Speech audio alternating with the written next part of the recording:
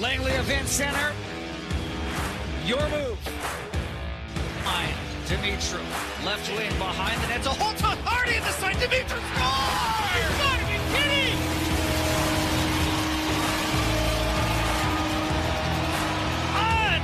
Unbelievable! The captain strikes again!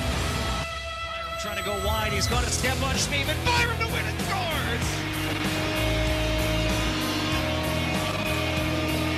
Kevin Connaughton, you've got company. Bowen Byram's 5th overtime winning goal of the season. Hello, everyone, and welcome to episode 4 of Giant Thoughts, the podcast. I'm your host, Stephen Hawko. Today we have an exciting episode. It's also a podcast-changing episode, as a lot of you may have seen already. I brought on Ben Dooley as a co-host.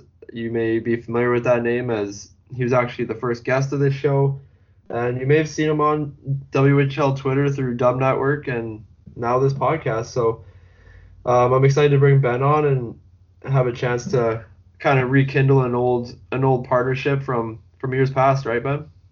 Yeah, we did this podcast thing, almost 10 years ago now. Back when we were both high school kids, we had the old Ben and Steven Talk Hockey podcast, which I will always claim was the number 2 junior hockey podcast behind the Pipeline Show. And yes, I know that at the time we were the only other junior hockey podcast, but it doesn't matter. We can always say that we were number 2 behind the Pipeline Show. Yeah, nobody needs to know how many there were. Just we were the second best podcast out of all of junior hockey, so that's all that matters. Kind of back when podcasting wasn't quite as popular as it is now, so obviously I'm not sure exactly how many, but I'm sure there's probably close to 100, if not more, podcasts for junior hockey throughout North America. So obviously that market's grown, so it's going to be a bit more of a battle for us to get up to number 2, but I'm sure we can manage. Yeah, I think we've got a lot of fun things planned for this new venture, and we're both pretty connected within the hockey world now than we were when we were just a couple of punk teenagers. So our last venture was successful. We got guys like Theo Fleury and the ever controversial Jeremy Roenick, and Trevor Linden was a guest on the pod at one point. So if we could do that as teenagers, imagine what we can do now that we actually kind of know what we're doing. Yeah, or at least try to act like we know we're doing a bit better. But yeah, we also had guys on like Rob Schremp, who is just on probably the biggest hockey podcast going right now, Spin Chicklets. So not to brag, but we had him first by quite a large margin, but that's whatever. Not a big deal, I guess.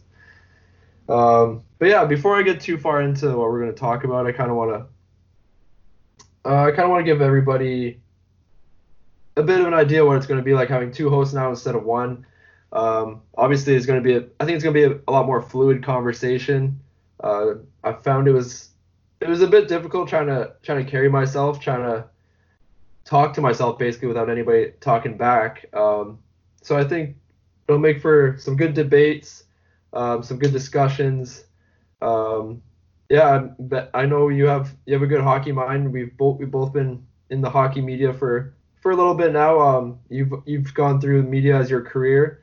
Just talk about that for a bit. Yeah. So as some of you might know, I'm currently a producer over at CKNW. It's a news talk station here locally in Vancouver. So I produce one of the midday shows from noon to 3 every day, Monday to Friday. And as you mentioned, we both were involved in Dub Network for a little over a year. I decided back in May to kind of step away from things, just with how the COVID situation was unfolding. I didn't really feel like it was appropriate for me to be doing sports on the side. But now in BC, we're kind of at the point where we've got things under control a bit. So I think it's a good time for me to get back into the hockey world, because that is my one true love. Yeah, and you're also a BCIT sports journalism alum. Yeah, I spent 2 years at BCIT in their broadcast and online journalism program. Uh, as many of you may know, Brian Weeb is a he's a well-known man in junior hockey circles. Is actually a professor over at BCIT. I was never actually taught by him, but we ran into each other now and then in the halls, and certainly was able to glean some of his knowledge. And I know that you had the experience of actually being taught by one of junior hockey's best.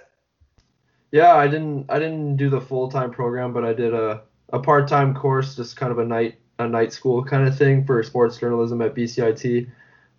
Yeah, Brian was my instructor. I learned a lot from him. It was kind of cool because I've been following him for the better part of a decade now, and I guess first got Twitter and saw that he was one of the top junior hockey guys, specifically BCHL, which at the time was one of my biggest focuses because growing up I had season ticket. My family had season tickets to the Surrey Eagles in the early to mid 2000s, so that was a league I kind of was very familiar with, and he still is the kind of go-to guy. So it was kind of surreal to be able to get taught by him and just learn from him himself firsthand. Um, but yeah, just kind of going into what we're going to be talking about throughout this first episode here. We have Bowen Byram. He's in Colorado right now. He's currently working with them on their extended training camp roster. He made the big drive from, I believe he's in Tsawwassen. He was in Tsawwassen with his billets all the way to Denver, as was said in the Athletic article by Ryan Clark. We kind of touched on this in our own personal conversations. We're not sure if he's really going to be seeing any game time, but it's not completely out of the question with the climate of everything going on. Yeah, I think Byram has an excellent opportunity here to even just be around guys like Nathan MacKinnon and Cale Makar, and even an ex-Vancouver Giant in Kevin Connaughton will be a huge experience for him. That even if he doesn't get into any games, that it's certainly worth him making that huge trek over to Colorado just to be around those guys for a month or 2 months. The experience that you get from that is just invaluable, and I think that Byram will come out of this as a better hockey player, even if he doesn't see game action, which is certainly a possibility, I think. Yeah, when we touched on this a bit when we were talking last night, all it takes is a couple injuries, maybe one of these defensemen being quote-unquote unfit to participate, as the NHL has been wording it. And right, just like that, he can shoot up from 9th or 10th on the depth chart up to maybe a 7th defenseman.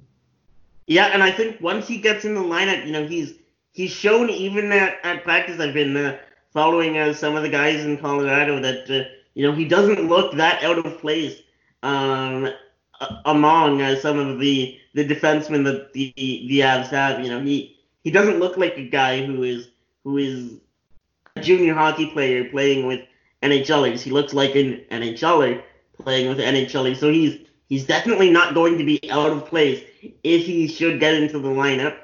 And if he does get into the lineup, I would not be surprised to see him have the impact that Cale Makar had last year, and he would be a solid addition to an Avalanche blue line that is already one of the scarier blue lines in the NHL.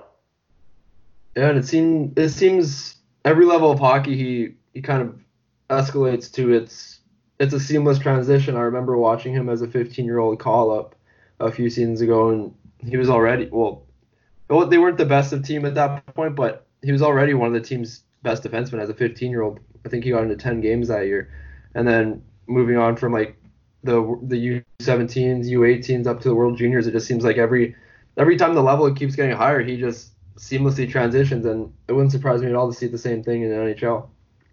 Yeah, and you know what? He came back this year after Colorado's camp, and he kind of struggled a bit as the team as a whole did, really until about the World Juniors. But once he came back from the World Juniors, he was a whole different hockey player, I felt, and he was back to the Bowen Byram that of last year that got him selected by Colorado. And I think he's gonna really ride that momentum that he built in the second half to a pretty successful showing. Even just practicing, a successful showing in practice could put him up the depth chart for next season. And maybe if he impresses at training camp but doesn't get into any games, maybe he doesn't come back to the WHL next year. Maybe he sticks with Colorado next year. Yeah, you touched on that slow start in the first half, and I believe if he played that whole season like he did in the second half, he would have ran away with the Western Conference Defenseman of the Year, I think, because when he returned back in January from that World Junior break, he was a man on a mission. He's back to being the Bowen Byram that got him drafted 4th overall, and another thing you touched on was how he could definitely not even be in the WHL next year. I think it's no secret that he's probably too good for the WHL. It's just a matter if Colorado is kind of waiting for him, or if they have a spot waiting for him is kind of the only thing stopping him, I think, because obviously, like you mentioned with Makar, they have no shortage of young defensemen in Colorado. So it's kind of, I don't know if he's quite NHL ready, but he's definitely too good for the WHL. Yeah, he's going to be in an awkward spot next year because, with the CHL-NHL agreement, 19-year-olds can't play in the AHL. So it's either the NHL or bust, really, for him. And Byram is the kind of guy that, he will bust his ass to try and make that NHL squad next year. And if he doesn't, he'll come back to the WHL. He'll be pissed off that he didn't make the Avs, and hopefully that fires him up and just motivates him to have a very successful year with the Giants, because I think the Giants are set up to do damage again in the WHL, and had things not shut down this year, they would have done damage again this year too, I think. Yeah, the team was on a complete roll in the second half. They had that 11-game win streak, tying a franchise record. So, and they're going to be bringing a lot of those guys back. They're going to be losing, obviously, I think 4 of this past year's 19-year-olds due to the 3 overage limit. But like you said, I think if Byram plays a full season, and well, obviously minus the World Junior break he'll be having, he's an 80-point defenseman, I think. He had 70 in his draft year playing a full season. I think he only missed 1 game that year. So he's an 85-point defenseman next year in the WHL if he's back. Yeah, and that would, break Kevin Connaughton's record for the most points in a WHL season by a Giants defenseman. I think a couple seasons ago he just got a couple points shy, and he would be. He would put the Giants over the top, I think, for a long playoff run, because, they've already got Alex Kanek-Liepert is coming back. Eric Florchuk is coming back. Those are 2 guys that probably could have turned pro in the AHL, but now look like they're coming back to the Giants for another season. So to have that veteran leadership and to get Bowen Byram back, that's just scary, Steven. Exactly, and not to mention their leading scorer from this past year, Tristan Nielsen. He'll be coming back as a 20-year-old too. So, it's another team that you kind of, for a while, you kind of expected the Giants to be atop the division. Throughout the mid to late 2000s, early 2010s, they were just one of the most dominant franchises in the league, and you can kind of see that they've worked their way back up to that. I think after those handful of dark years that ended up getting them players like Tyler Benson and Bowen Byram and Justin Sordiff. So you can kind of see all that coming to fruition now. With obviously the 2018-19 season, they finished atop the Western Conference, went all the way to WHL final, which that's the start of that season nobody expected, but now it's almost an expectation to get at least 2 or 3 rounds into the playoffs for them. Yeah, I would agree with you there, and I think they've got a great coach in Michael Dick. Barclay Pernetta has shown he's not afraid to tinker with the lineup if he needs to. They made a pretty significant trade this year, bringing in Trevor Longo and Tyler Prezzuzo from Medicine Hat. So I think that the Giants are set up for success this year if we do see WHL hockey, which is still the big question mark. Yeah, and that's a huge question mark because it's already been said that they want an October 2nd start date, which I think we've talked about as a pipe dream. We've seen as recently as the day before this recording, the BCHL announced their plan for a December 1st return, which is a lot more realistic, I think, for hockey to be returning. As Ron Robinson mentioned, the commissioner of the WHL, he said that the league needs at least 50% fan capacity to operate, and getting in some buildings that's 2,000, 3,000, 4,000 fans. So getting that big of a group in the next few months seems almost impossible. Yeah, I think Junior A is set up to succeed more than the WHL is because they're only dealing with one jurisdiction, whereas the WHL has to worry about what's happening here in BC, what's happening in Alberta, what's happening in Saskatchewan, what's happening in Manitoba, and of course what's happening in the United States. And the story is just so different in BC to what it is to Manitoba, to what it is in the States. That it's so unpredictable what the next couple of months hold that it doesn't look promising. Certainly not for an October 2nd start, and I think December is probably still even a stretch. Yeah, and having those American teams just kind of makes it even more complicated because you have to figure out how you're going to make them run. Are you going to have them playing their games up north of the border? Or are they just going to maybe separate from the league for a year and play with maybe the USHL teams? There's so many questions that aren't even close to being answered yet. So yeah, to think that you're going to have hockey in 3 months it's very unrealistic. And like you said, even regions like Manitoba and Saskatchewan that have very low numbers, you can't really just have some leagues play and some not. It's because at the end of the season, you still need a national championship if you're choosing to play. And if you're only having like 3 or 4 of I want to say there's like 10 Junior A leagues in Canada, it's just not going to work. Yeah, I mean, it could be a year that, we see the MJHL play, the SJHL play, and then we just don't have a national championship this year if we're not playing hockey across the country. Because I do think that there are regions throughout Canada that are set up where we can start talking about having sports come back. I think Manitoba they've had something like 300 cases in total. So I think Manitoba is set up to really do things well, but it's just so different. Every province is so different. It's a national story, but it's different from province to province, and I think that that just makes things too challenging for the WHL to operate. And even Saskatchewan, I believe, has had a bit of a spike as of late. I think for a little while they had no cases or single-digit cases, but I believe I saw they had a bit of a mini outbreak. I don't know if you heard about that.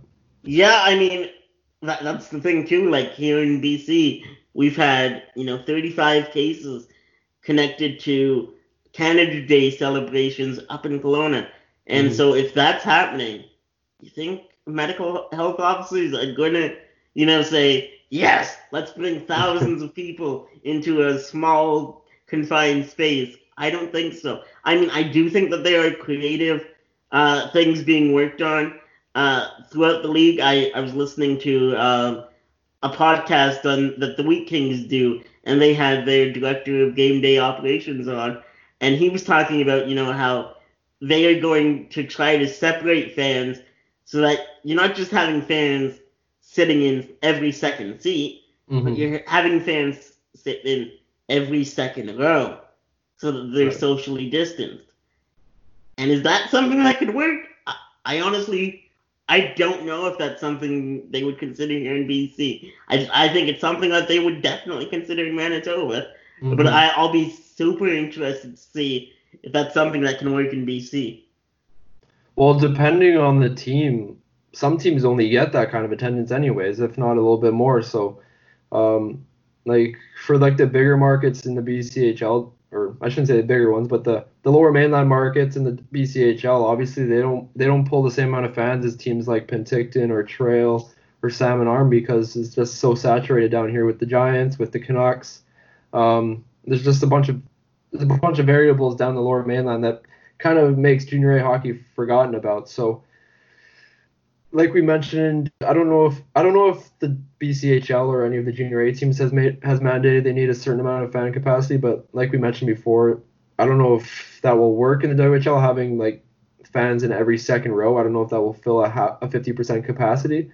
Yeah, it's going to be very interesting to see this play out. For all we know, this could be all completely out of date tomorrow that we're talking about. For all we know, they could announce they're changing their start to play to December 1st in the WHL. So it's literally a day-by-day basis all this is going on. Yeah, and a lot of this is pretty depressing to talk about, but there is a bright spot here in that there's something like 20 vaccines that are currently in human trials, and all it takes is just one of those vaccines to be proven effective against the virus and to be proven safe for humans. This is all over. So there is a light at the end of the tunnel here. It's just a matter of when do we get to the end of the tunnel. Exactly, and could be months, could be years, who knows. But yeah, I think we've kind of beat that horse enough with the COVID talk. We got, like you said, it got a little depressing here. So let's kind of reel it back to maybe the Giants talk, where obviously there's not a whole lot happening during this off season because, like we mentioned, there's a lot of question marks. But something that is affirmative and has happened, it was the CHL import draft. The Giants took two players, 30th overall and 90th overall, seeing as they have Milos Roman aging out this year and Michael Vasnica is going to be a 20-year-old next year. And obviously based on the two picks, they don't plan on having him as an overage player. So yeah, with their first pick, they went to Sweden, which is not a very common place for the Giants or the WHL as a whole. Usually you see Swedish players staying more east, I would say mainly in the OHL and somewhat in the Q. But they took Fabian Lysell, I believe is how you pronounce it. I'm probably butchering that, but they took him 30th overall. The Giants have only had one player from Sweden in their whole organization play for them in their history, and he only played like 7 games, I think. So it's a very interesting pick. I wonder if there's some kind of agreement behind this pick, because a lot of this import draft is kind of based on the relationships with the players' agents and the teams. So it kind of makes you wonder if they're kind of taking a flyer on a Swedish player this early, that they're kind of confident that he'll be coming here. Yeah, I was really intrigued by this pick because, in the import draft, teams kind of have a tendency to stick to a country that they have had success in drafting. The Giants have had immense success drafting from Slovakia with guys like Roman and Marek Tverden and Michael Repik in years past. So going back to Slovakia makes sense, and that's what they did with their second pick. But here, to go to Sweden, where it's kind of unproven ground for them, in not only for the Giants but the WHL as a whole. A lot of teams don't really have success drafting out of Sweden. They usually stick to the Eastern leagues. But I think Lysell is a kind of player that is worth the risk here. Just looking at his stats from Sweden last year, he had 13 goals and 21 assists. And he only played 14 games. I mean, yeah, kiss me again, because that sounds like a nice offensive scorer that would look pretty nice in a Giants uniform, I think. Yeah, you can never have too many goal scorers, right? And that's his main strength from what it looks like. According to some kind of scouting reports I've seen, he's very highly skilled. He has an amazing shot release. And obviously he scores lots of goals. It seems like every season in Sweden he's scoring 20 plus goals, and that's not in a lot of games either. Like like you said, in 34 points in 14 games with the junior 18 elite team this year. But the year before that, he had 22 goals in 14 games with the U16 team. So he brings a scoring touch, which the Giants will gladly take if if he chooses to come over. And then they kind of went two opposite ways with their picks. With Lysell, he's a scorer, offensive. And then with their second pick, they went, like you mentioned, to Slovakia with Marko Staka, where he's a defenseman with some good size. Yeah, I mean he stands at 6 foot and weighs 192 pounds. He's a big boy, and I think he fits right in on the Giants' blue line alongside guys like Byram and Kennick Leipert. I don't know if he'll come over this year because it does look like that he's got a commitment with his club team over in Slovakia. So it'll be interesting to see if the Giants can lure him. I know that he's eligible for the draft this year, and I think if he gets drafted, that certainly helps the Giants' chances to bring him over. But that's a big question mark because I believe he's ranked somewhere in the lower 100s by NHL Central Scouting. So it'll be interesting to see if he gets drafted, and if he doesn't, maybe he gets a rookie camp invite and impresses, and maybe that helps the Giants' chances of bringing him over because 6 foot 192 defenseman is a pretty big guy for WHL standards. Yeah, he was ranked 105 by NHL Central Scouting for European skaters. Yeah, 6 foot 192 pounds, and I think he's only going to get bigger and stronger, right? He's only 18 years old. So these kids don't really stop growing at 18. He's going to put on some muscle. He's already got World Junior experience. He played in 3 games with Slovakia last year alongside his countrymen. So I think if we're talking a season that isn't kind of up in the air with the COVID stuff, I think it's probably a good chance he's coming over because, as we mentioned, the Giants have been very successful with bringing Slovakian players over. It's their most successful country out of the import draft for them. And I kind of wonder how much they kind of have Milos Roman talking to him right now, maybe kind of talking up the organization a bit, maybe. Obviously, Roman had a very successful career with the Giants. He was a very nice kid too. So, yeah, it'd be interesting to see if they can get the commitment. But if not, it sucks, but it's not really the end of the world. You're always picking these players, I think, with a bit of risk, anyways. You're basically going off verbal commitments if they do say they're going to come prior to the draft. So it's all calculated risks, and hopefully this one pays off. Yeah, I think with Stalker, he's an 02, so he still has a couple years of eligibility left in the WHL. So if he doesn't come over this year, it's not the end of the world because you still got a couple years that you can get out of him. And as you mentioned, the import draft is all about taking risks. And boy, did the Saskatoon Blades take a huge risk at 33, just 3 picks after the Giants. They took Brad Lambert, who is a Canadian kid but has been living and playing in Finland basically his whole life since I think his last year here was in Pee Wee. So that's a really interesting pick. And boy, if they can lure him over, that'll be huge for that organization, I think. And I wonder if the Giants, if that's something Giants would have thought about taking him at 30. I just want to say one thing we forgot to mention. Lysell, he's a 2003 born player, so if he does come over, he'll be a 17-year-old, and he still has 2 years before his draft year, so that's big too. But yeah, going back to Lambert, it's the riskiest pick of the draft. He's a lock for a top 5 in the 2021 draft, if not top 3. Obviously, it's tough because the Giants don't have that connection that Saskatoon has. Lambert was born in Saskatoon. He kind of grew up there. His dad's from there, I believe. So if any team was going to take a chance, it makes sense that Saskatoon did. It kind of softens the transition for the Blades organization from losing Doc and kind of wondering where the team's going to go from there, because obviously Doc is he was a franchise player for them. He was drafted 1 pick before Bowen Byram in I guess both the Bantam draft and the NHL draft, which I just kind of clued in on. That's kind of funny. But yeah, so if any team was going to take him, it was going to be Saskatoon, and if they don't, then and if he doesn't happen to commit, they still have is Tristan Robin, he's an import, right?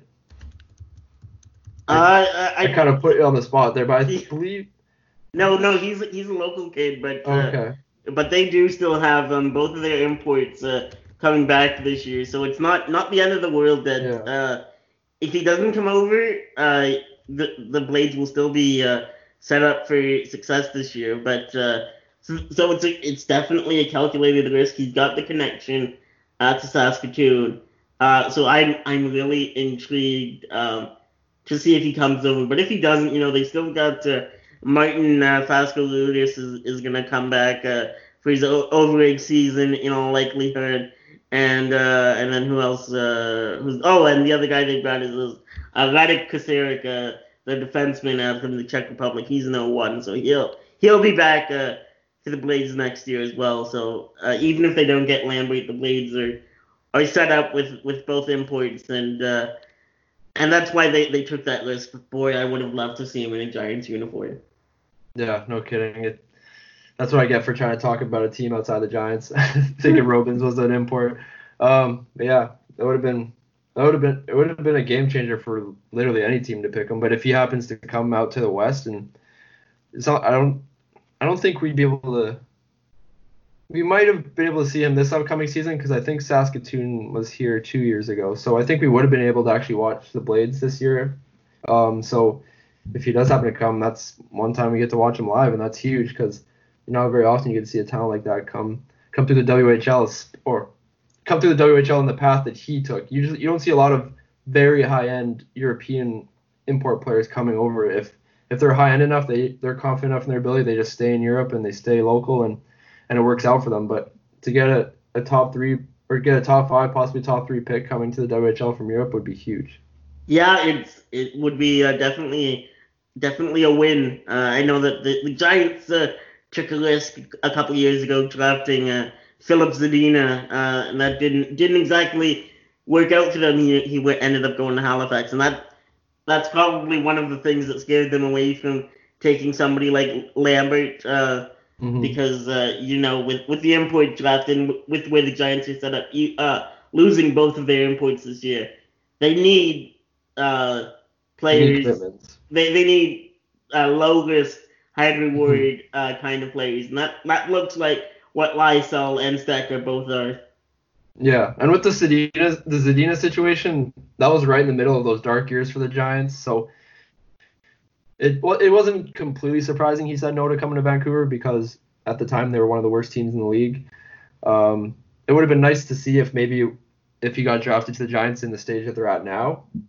If he maybe would have came over, it would have been a bit more enticing, especially being a pretty major city in Canada. It's not like it's a small market like Swift Current or something like that. So it would have been interesting, but obviously everything worked out for him going to Halifax and getting picked 7th overall by Detroit. So the decision was great for him, but I often think what it would have been like if the Giants were in a position that they are now when they drafted him. But at the same time, I'm kind of contradicting myself because if they were in the position they are now, he wouldn't even been available for them to pick. So I guess that whole point was kind of moot, but it just would have been cool to think about, I guess. Yeah, it's always fun to look back and think about what if he had decided to come to Vancouver. Maybe those years wouldn't have been as dark because he is certainly, a franchise-changing player, I think, and I'm really excited to see what he does in Detroit, even though I am a bit annoyed that he scored us twice because he didn't want to play for the Giants, and he said in interviews that he wasn't exactly fond of playing with the Canucks either. Yeah, I don't know what he has against Vancouver. I'm like, there's a lot of worse places you can play in. Like, I would say Vancouver is a lot nicer than Detroit, but what do I know? But yeah, just to think, Zadina, Benson, Ronning, what could have been there for those years, that probably would have pulled them out of the dark hole that they were in. But they probably also wouldn't have got a player like Justin Sourdif. So it's a lot of give and take. You have to endure some pain, some high reward. Like being able to watch Justin for the last couple of years has been very rewarding for me to see. He's a local kid. He's from Surrey, which is about 15, 20 minutes from the LEC. So it's cool to see a homegrown kid play for the hometown team and inevitably drafted in the first couple of rounds. And I guess what will be Toby rounds to say. It's fun watching a kid like sort of come up through the ranks. I've seen this kid back to his days playing with Valley West in the BC Major League. So to see him have the success that he is and still stay with a local club, it's not something you get to see incredibly often, and so it's really cool to see. And I'm curious to see, how does the fact that there's no what's the thing called? I'm blanking on what the combine is. If that's not happening this year, it'll be interesting to see if that affects where he goes at all in the draft, because teams won't have the opportunity to see how he performs in fitness testing or really interview him face to face. So it'll be really interesting to see if that affects his draft stock at all this year. Well, that too, and I think just the season being cut short is going to affect his draft stock, because he was absolutely on a tear when the season ended, and him being able to play those final 8 regular season games, or 7 I think it was, plus playoffs, I think that kind of robs his draft stock a little bit. Obviously, I'm sure when the time comes and he hears his name called, he's not going to care at that point, but I think given if he had those few extra weeks of hockey, maybe he could have snuck into the 30s, maybe the 40s, because I think right now he's ranked around 50th overall, which is still no slouch of a pick at all. But that's another guy that also had a bit of a slow start to the year, kind of as the whole team did. At one point coming into the season, I think he was a projected first-round pick. So he kind of dipped into a second-round pick, but boy, those last couple months of the season when the Giants were winning those games, he was a huge contributor to that, and he was playing like a first-round talent for sure. Yeah, I think that whoever does end up picking him in October, when we finally do have this year's draft, will be very happy with the kind of play that they're getting, because I think he's one of the underrated players in this year's draft. He was at some point in time he was ranked in the 15s to the 20 area, and then he's kind of dropped off a bit in the rankings, and I can't figure out why, because I've seen nothing but good things from him when I've gotten the opportunity to see him play. Yeah, the strongest asset of his game is definitely his two-way game. He's a 200-foot player. He's just as good in his own zone as he is in the offensive zone, which is huge for teams. He's not afraid to get into the mix either. He's kind of an intense player, but he's also got that skill of a superstar. So it's going to be very cool to see another player come to the Giants organization that's kind of going to grow into an NHL career, hopefully, like we've seen with Byram and Benson. And so it's, if anything, it just helps bring the Giants organization back to prominence, just having these high-end players coming through the drafts. And obviously a lot of that comes with luck. A lot of that comes with some pain. Like these guys coming through the Giants weren't low Bantam picks. They were top 3 picks. Sourdif was a 3rd pick. Byram was a 3rd pick. Benson was the 1st overall pick. So yeah, it just shows the cycle of junior hockey. That's kind of the way the game works. You got to be bad for a couple of years, and then you get to enjoy seeing guys like Sourdif and Byram and Benson come through the ranks, and the Giants are certainly enjoying that. And I think they probably still got a couple of years left where they can still enjoy everything that they've set up through the draft. And I think Sourdif is still around for definitely at least a year, maybe even 2. I don't think. I would say at least 2. I think at the very least 2 years. I think. I don't think that whoever drafts him will be in any rush to bring him into the NHL. So the Giants will certainly get 2 years out of him, and so it's good times to be a Giants fan, I think. Exactly, and I think we've kind of touched on everything that we wanted to this episode. I just want to kind of talk about, just how excited I am for this venture. We're going to be having lots of guests on. We're going to be, I think, basically all the guests are going to be Giants related, and if they're not, it's probably going to be a big name if they're not Giants related. Like alumni, former coaches, current coaches, all that good stuff. The Giants have quite the alumni list, like Brendan Gallagher, Evander Kane, Cody Franson, all these guys. So if we were able to just land a few of them, that would be huge for the podcast. It'd be huge for us just to be able to kind of improve our interviewing skills with bigger name guys. But I think we got a good thing going here. Obviously, it's going to pick up quite a bit more when the season eventually does start, whenever that is. So, but there's no shortage of things to talk about. There's always something, right? Yeah, I mean, I've heard it said that people who think talking about sports in the off season is hard are just lazy, and I don't think either of us is lazy, and I think we'll definitely have some fun here. There's no shortage of people that we can get on the pod. The opportunities here are endless, and it's going to be a very exciting ride for us. And if you're listening to this pod, I'd really like to hear these guys interview somebody that we haven't mentioned yet, or that we might not think of. Find us on Twitter.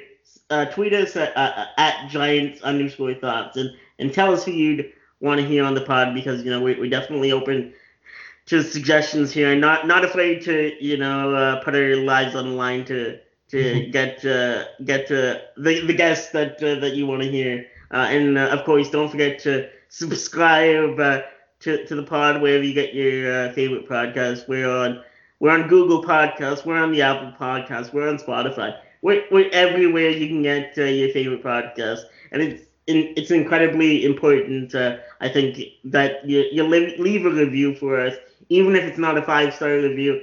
If it's a 2-star review, sure, that's fine. It helps us get better, mm-hmm. And not only that, it shoots us up in the algorithm so that more people can find the pod and be listening to us. So any support, any feedback is certainly appreciated. Yeah, we're not looking for anything that's completely sugar-coated. We want to know if we're not doing things very well. We want to know if we are doing things well, so we can just improve each and every episode, right? So to see those reviews, to see that feedback, we 100% encourage it.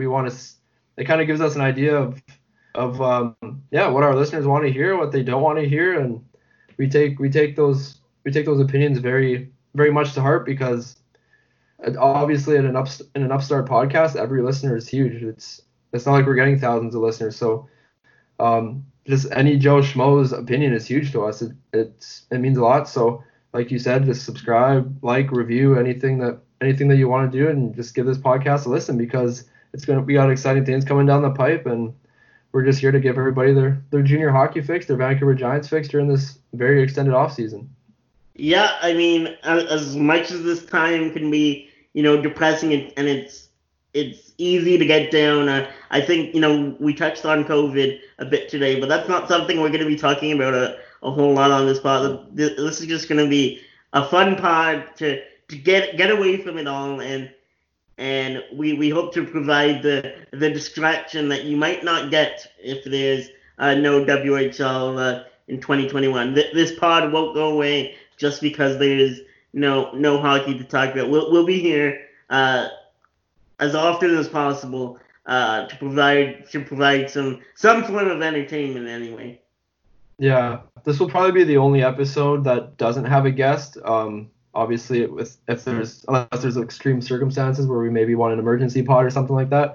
But the plan is to have a guest on every episode, so you won't be hearing us rambling on too much. You'll listen to some good stories from the hockey world and whatnot. But yeah, we're coming up on 45 minutes here. I think that's a good length, seeing as we didn't have a guest today.